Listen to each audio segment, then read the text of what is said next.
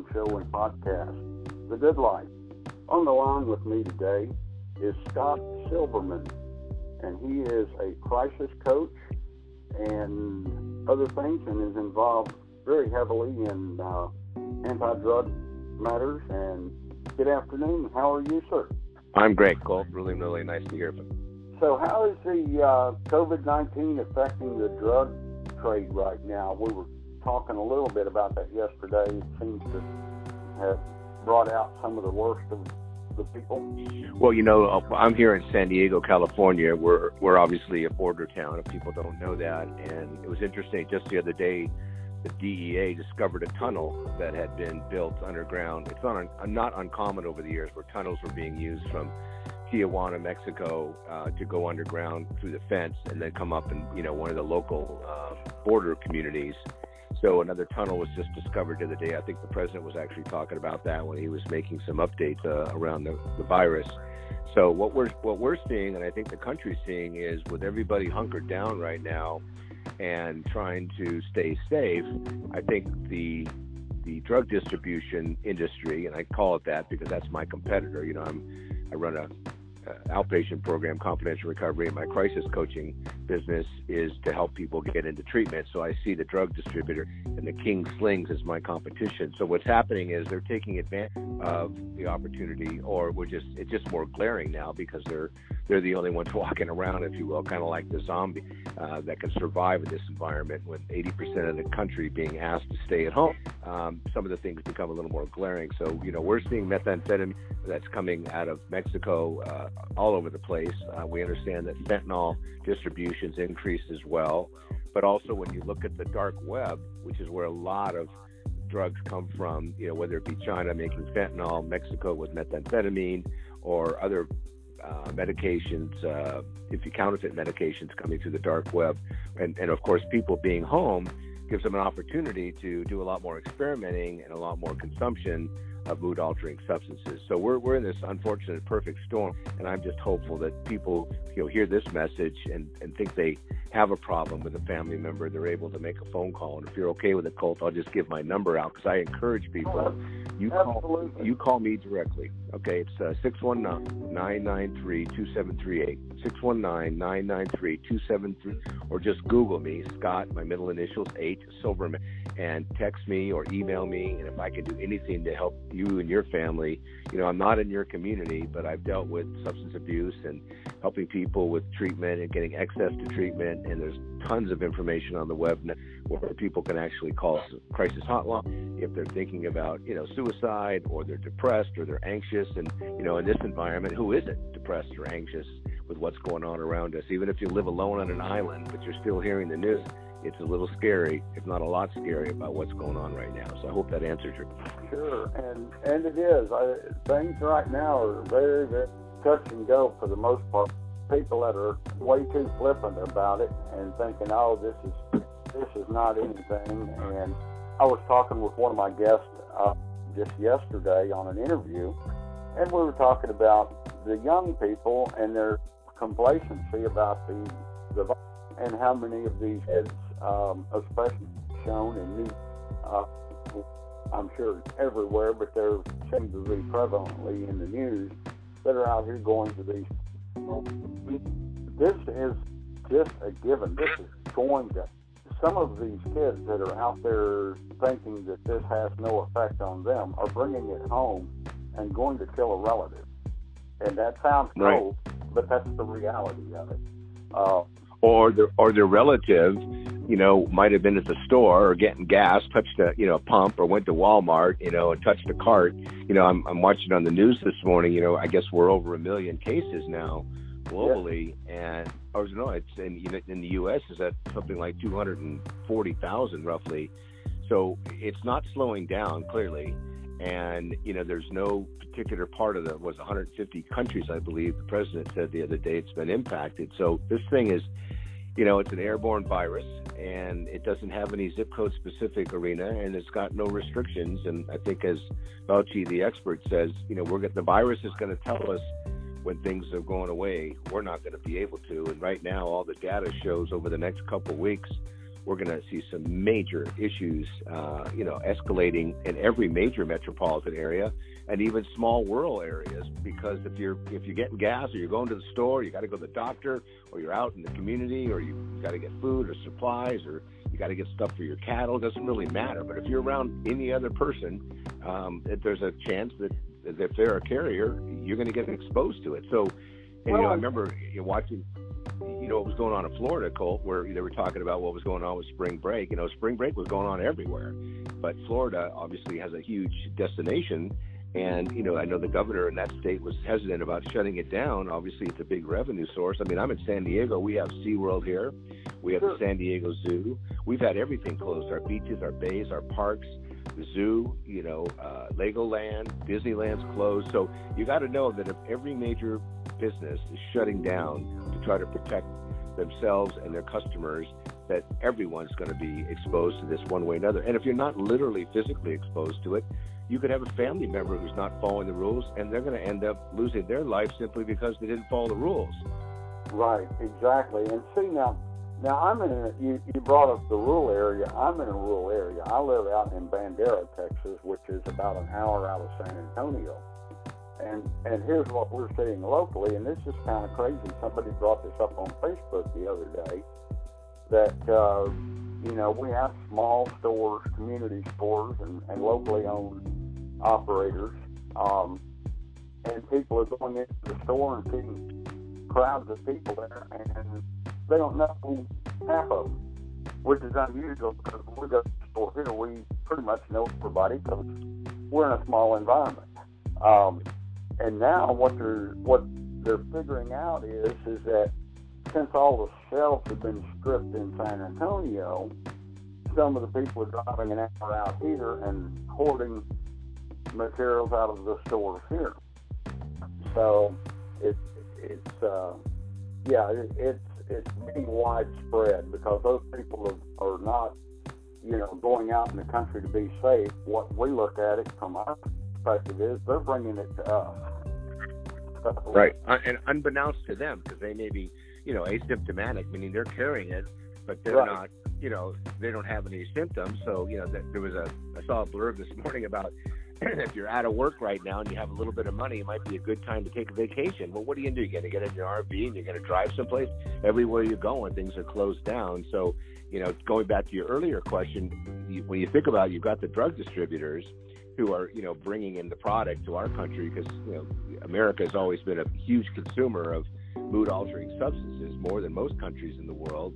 And imagine, you're not in school now. You can't go to the mall. You can't hang out with your friends. You're asked not to. You may be doing it, and you're not happy with what's going on. You've got all this free time.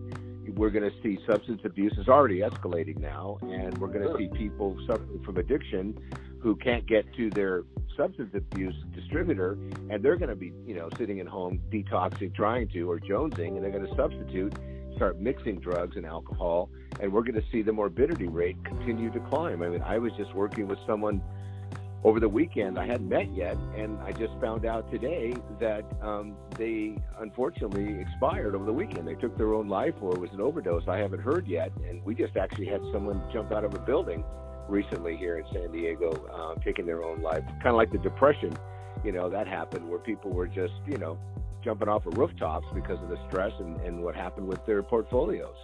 Right. And a lot of it is that human beings just tend to be that reactionary anyway. This is an illness. It's a virus. We've had viruses before, and it's a very, very significant one that we have to be cautious about. There's, the gloom and doom side of it. Well, it's serious. Take it serious, but everything doesn't need to stop because of it. They just have to find alternate ways. And one of the things that I find kind of interesting about it is that I think is a bonus that is coming out of this already, is being seen, and some chatter on the internet about it, is family bonding is coming back. And it's because the kids can't run off and go to the theater, go to the mall. The malls aren't even open.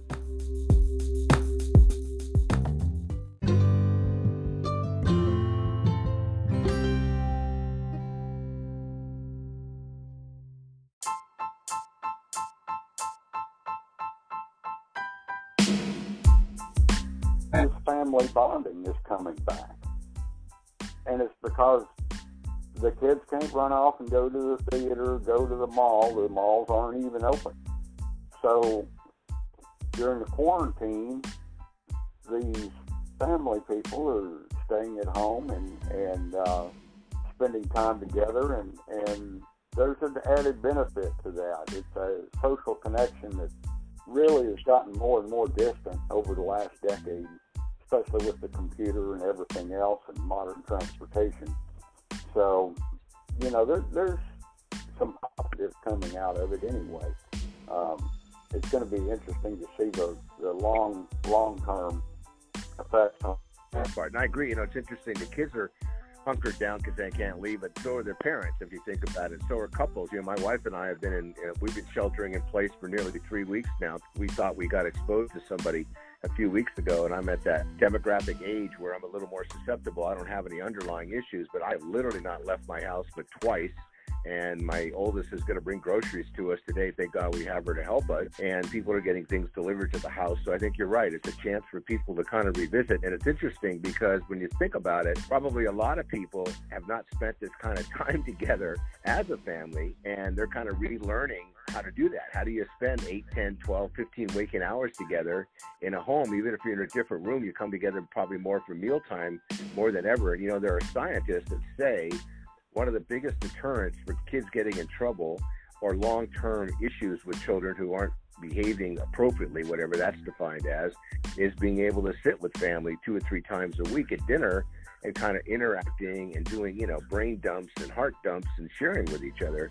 And you're right, that's coming back in a way. It's forcing everyone's hand. And I think you're right. If there's a light at the end of the tunnel from a standpoint of human relations, I think we're going to see some obvious real changes. On the other hand, on the downside, there are some real issues going on with domestic violence as well, where parents are stressed and kids are bearing the brunt of it as well, which is scary. But I think all in all, you know, things happen for a reason. I don't know why this is happening, but I know we'll get to the end of it, and I know what things are going to change at some point. I just hope that, you know, we all remember what each one of us needs to do each day to love somebody and to give back and to be, you know, to be present as much as possible and practice self-care. Well, and that's it. I mean, there's going to be a lot of that people are going to pick up that has just gotten lost in the last couple of decades. I mean, our culture actually lived like this before the computer era.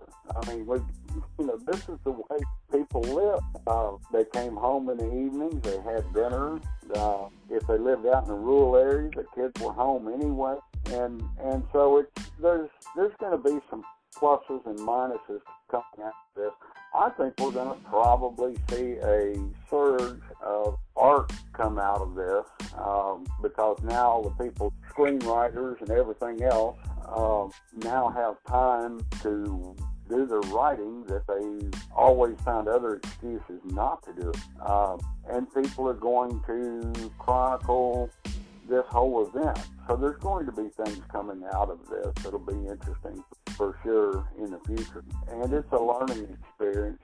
Hopefully they will learn from this how to be better prepared for the next time. But I'll say that overall in the United States, we've done very well. I think the right calls and the right decisions were made. And I've owned several small businesses, and this is crippling to small business. But what good is owning a small business if half your employees die, or get you sick and you die or whatever? But the amount of quarantine that they put into place has benefited to slow this virus way down. The long-term effects as to whether it's successful or whether it's just extended out over time, well, one of the things is, even if you consider it being extended out over a period of time, is the amount of medical resources that are available. If you only have one physician per 1,000 patients, and you can't do anything else. If you spread it out over several months, that physician will only have to handle 250 patients. So the resources will be more readily available if the virus can be slowed down, which it has. I think without everything that has been done, I believe this would have been far earlier catastrophic by now. So, well, I hope you're right. I hope you're right, because all the statisticians right now, and you look at what's going on in New York and Chicago and Boston and Florida, and up in Washington. Of course, I'm in California, and we're seeing it, on the rise. But our state, I believe, jumped on it pretty early. And when it comes to going to work, California would rather go surfing, and now they can't because the beaches are closed. So they're trying to stay at home, but you can't go out because there's nothing open. So it's right. An interesting catch-22. So I absolutely hope you're right, and that ratio of doctors to patients, all that kind of went out the window when all of a sudden the average doctor maybe had 10,000 patients now versus 1,000. They can manage them, and the hospital is full, and people are waiting in hallways. So it's not an easy time right now, and it's not a fun time. But we'll get through it, and I think we'll be better, smarter, and probably a lot more prepared next time. Well, and absolutely. And I was talking to somebody the other day about this, that a lot of people. I was many years ago an EMT and paramedic, and decades ago. And the thing that people need to understand is that it's not just the virus. The virus is bad enough, but if you have a car accident on the way to go get groceries during the pandemic, or you don't think it's a big deal, so you're driving around the state and you're involved in an accident and you're seriously injured, what you would have survived 2 weeks ago, you could easily die from today because the resources simply aren't there to take care of it. Yep. The medical staff is all tied up. Everybody, the ventilators may be tied up. Even if the ventilators aren't, the doctors may be working in the quarantined area, and they can't just walk out of that and go to the ER. And some of the specialists and things that make the trauma team are the same people that are working on the coronavirus. So yep. Some of the people are going to be casualties that aren't even going to be listed as part of the statistics because they truly didn't have the coronavirus, but they truly were a casualty of the coronavirus. That's what Italy was talking about, was that Italy had a lot of casualties that weren't necessarily coronavirus patients, but they were patients who needed emergency care, and the facilities were not there for them. And it makes a... No, I hear what I was just talking to somebody the other day, and they weren't feeling well, and they spoke to their doctor, and their doctor said, look, unless you need a higher level of medical care for you to go into an emergency room right now, if you don't have the virus, you could potentially contract it there, because you're right, that's where the incubators are in those emergency rooms, not by anyone's design, but by happenstance. So even if you broke an arm today and you had to go to ER to get it fixed because your doctor's, at home doing only telemedicine, you run the risk. So it's an interesting perfect storm, as I said earlier, because to your point, it's a really unusual situation.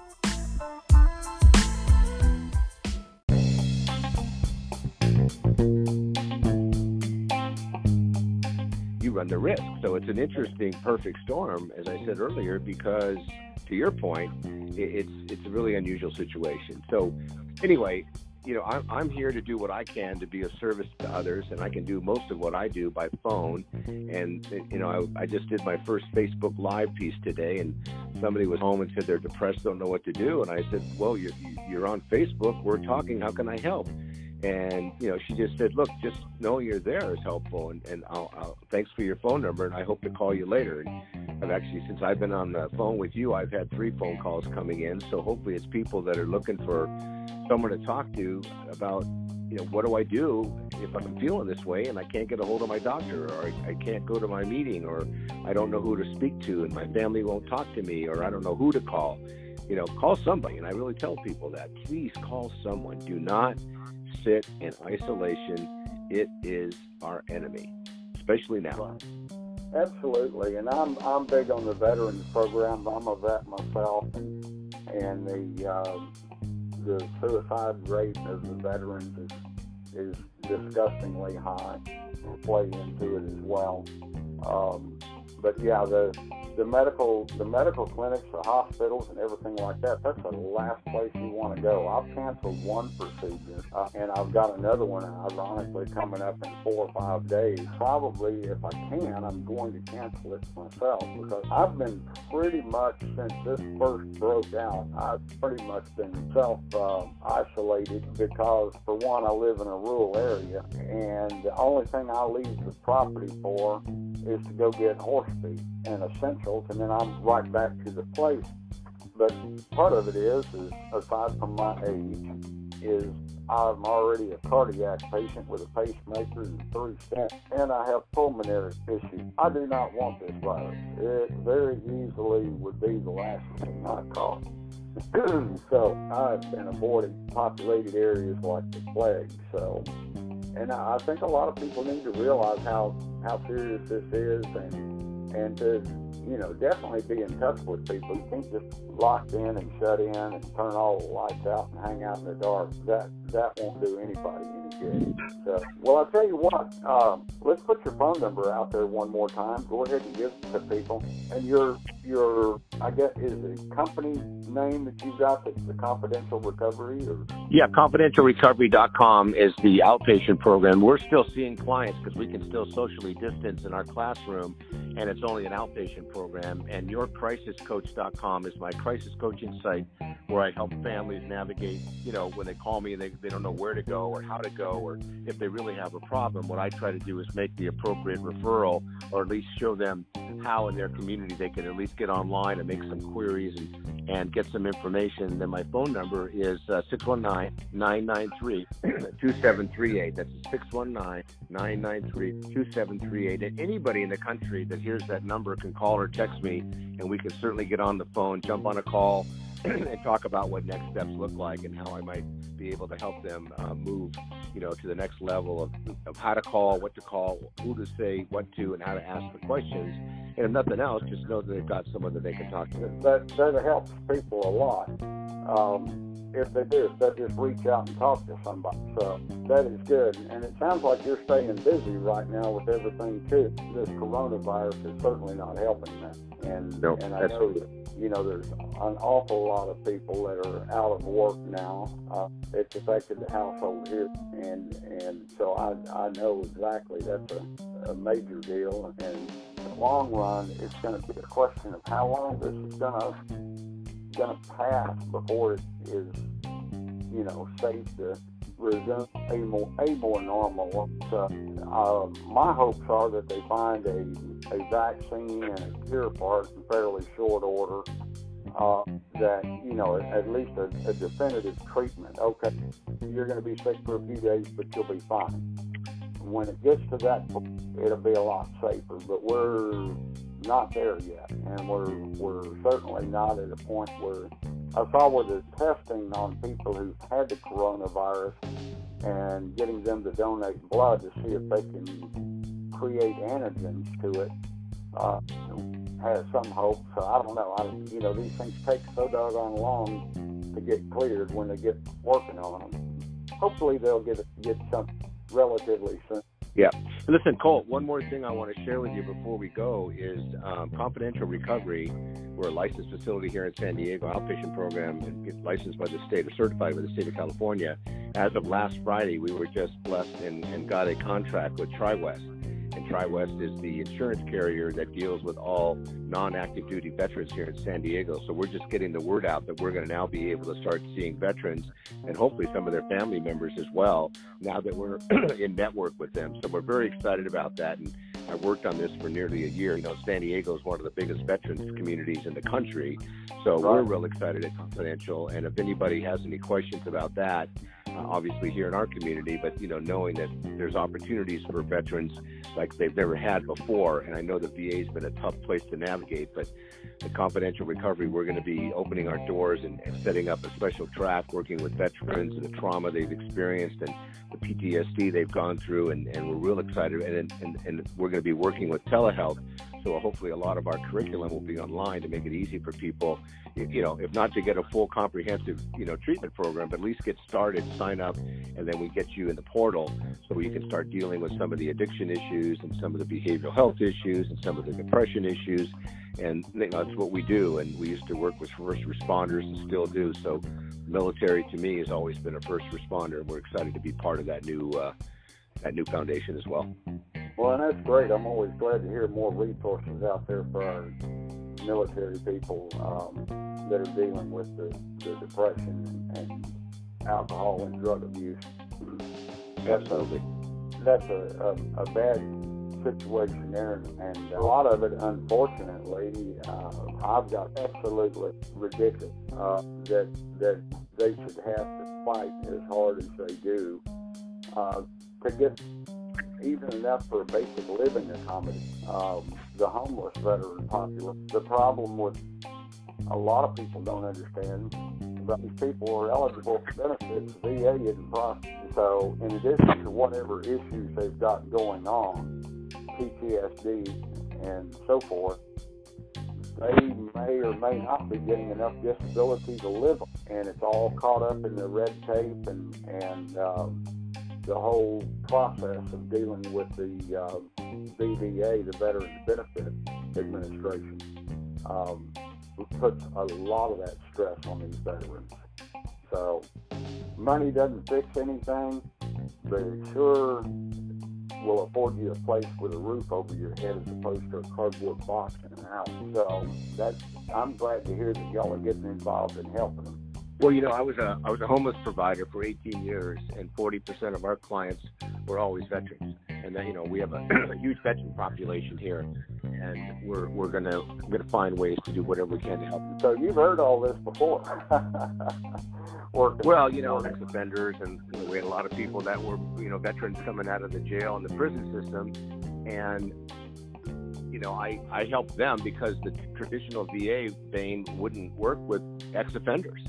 So that was my special population I worked with. So being able to swing back around now and help them with substance abuse treatment, it's a passion of mine, but it's a real honor as well. Taking the time to be on my show this afternoon. And one more time, go ahead, put your phone number out there again. Okay. And then I'll let you go for the afternoon. Oh, great, Colt. Anyway, it's Scott H. Silverman, and I say it that way because you can Google me and find me at yourcrisiscoach.com or confidentialrecovery.com and call me at 619-993-2738. Anytime, text me or call me, and I'll get back to you as quick as I can. And I really appreciate the opportunity, Colt, to get the information out there and let people know there is hope, there is help, and think of me as a resource. Absolutely, sir. And folks, have a good afternoon. This has been Colt Coughlin with The Good Life, and my guest has been Scott H. Silverman. And we appreciate it, Scott. You have a great day, and anything develops or comes up in the future that you'd like to get back on the show and cover some things, give me a call. Just send me a message. We'll set it up. Sounds good, my friend. Take care of yourself. All right, sir. You too. Bye-bye. Bye-bye.